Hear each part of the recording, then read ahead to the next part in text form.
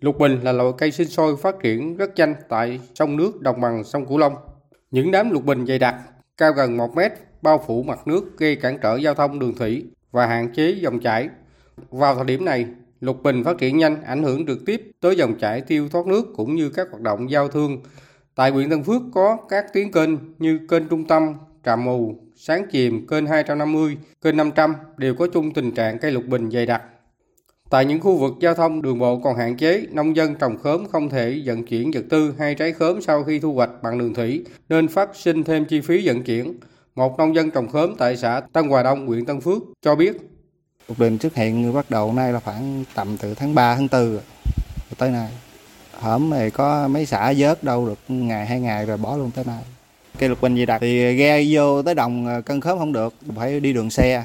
Mà đường xe thì có những nơi thì đường xe tới được, có những nơi đường xe tới khó khăn lắm. Thì mùa mưa này nó bị lầy lội, rồi lún lầy. Nói chung là dân đây rất bức xúc, bây giờ xe ghe xuồng đi không được, thì người dân là phải cân khóm bằng đường xe, nói chung là nó bất tiện rất nhiều. Chủ trương của huyện Tân Phước là đối với các tuyến kênh có mặt ngang dưới 6 mét thì chính quyền cấp xã tổ chức trục vớt cây lục bình, còn kênh trên 6 mét thì huyện trục vớt. Tuy nhiên cấp xã không có đủ nguồn kinh phí để chi cho công tác này nên đành bó tay trước tình trạng cây lục bình ngày càng dày đặc.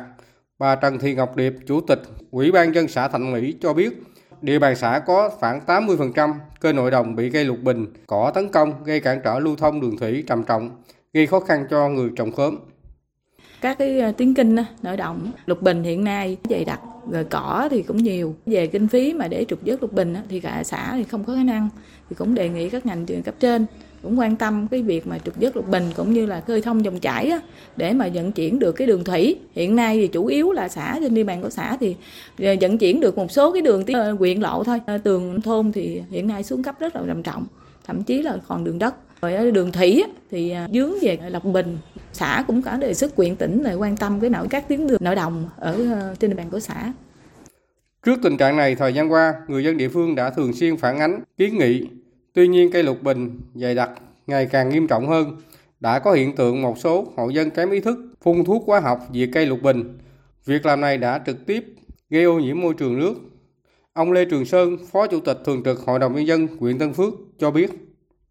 Nói chung huyện ủy quyết tâm cô chỉ đạo để mà trục vớt, nhưng mà cái là lỏng sẽ hàng năm cũng cả tỷ bạc nữa. Huyện cũng đang tìm nhiều giải pháp nhưng giờ cũng khó. Bây giờ các kênh trong là đâu đi được, đặt tên mà trục vớt trước thì nó chảy ra sao là nó cũng vậy khó.